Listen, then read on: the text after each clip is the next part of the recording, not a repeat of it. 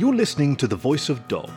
I'm Kaki, your faithful fireside companion, and today's story is Secret by Toledo, who is a horse who primarily sketches, does photo manipulations, and writes when inspiration strikes hard enough to brave the prospect of plunking out a story on a giant keyboard with a single hoof. If you're interested in basketball stories that aren't about basketball, you can find more of his writing in his Fur Affinity or DeviantArt galleries. On DA, he's Toledo the Horse, that's with dashes, and on FA, he's the oh-so-obvious Out of the Box, and that's with dashes, and box is with KS. Good luck. Secret by Toledo. Colin, your mother and I have noticed that you've been sneaking out of the house at night recently. He knew this would come sometime. He always had to leave the window slitted slightly so as to facilitate re-entry, and the consequent alteration in the temperature of his bedroom could be felt. He had been dozing off in several classes over the past few weeks after sleepless nights, his parents nearly giving up trying to rouse him earlier than the 15 minutes he'd need to freshen up. Yawning, he'd wrap himself in his bathrobe, occluding the sight of any residual mud, but if they had taken any glance under his covers, he tried to avoid this by making his bed properly every day and thus allay suspicion. They would have seen streaks of hummus brown where his feet would kick back and forth. He didn't know what he would say to them. Did they know what he was doing? Had they surreptitiously spied on him one night? "We're somewhat concerned," said his mother, and their eyes met for a split second before Colin darted them back down to affix their gaze on a particular curlicue in the kitchen linoleum. His right hand dabbed the spoon into his cereal, getting additional flakes moist, while others became more and more soggy and inedible. "We just want to make sure you're safe."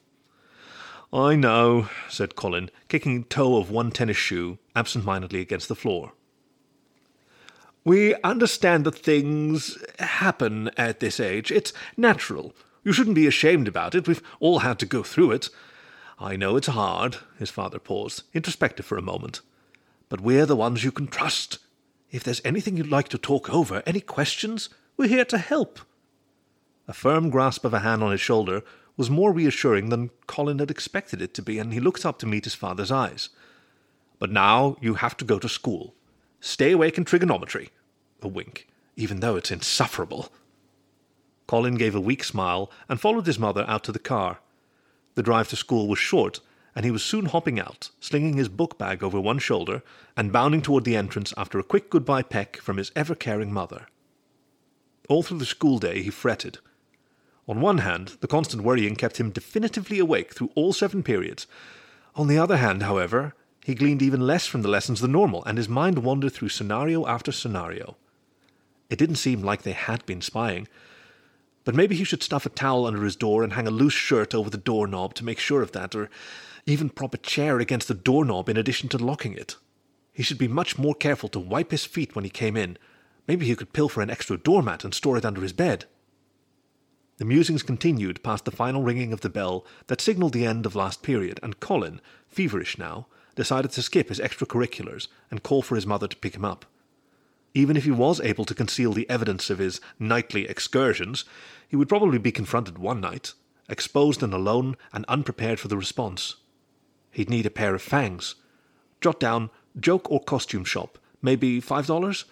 Maybe some hair dye? Who would ever dye their hair grey, though? Maybe melanistic. Hair care section of Walmart. Question mark? Maybe he could steal a little of his mother's mascara for the rest. He hoped this would work. Upon returning home, he convinced his parents that he had developed an awful headache, which he had, just not a physical one, and was incapacitated for schoolwork.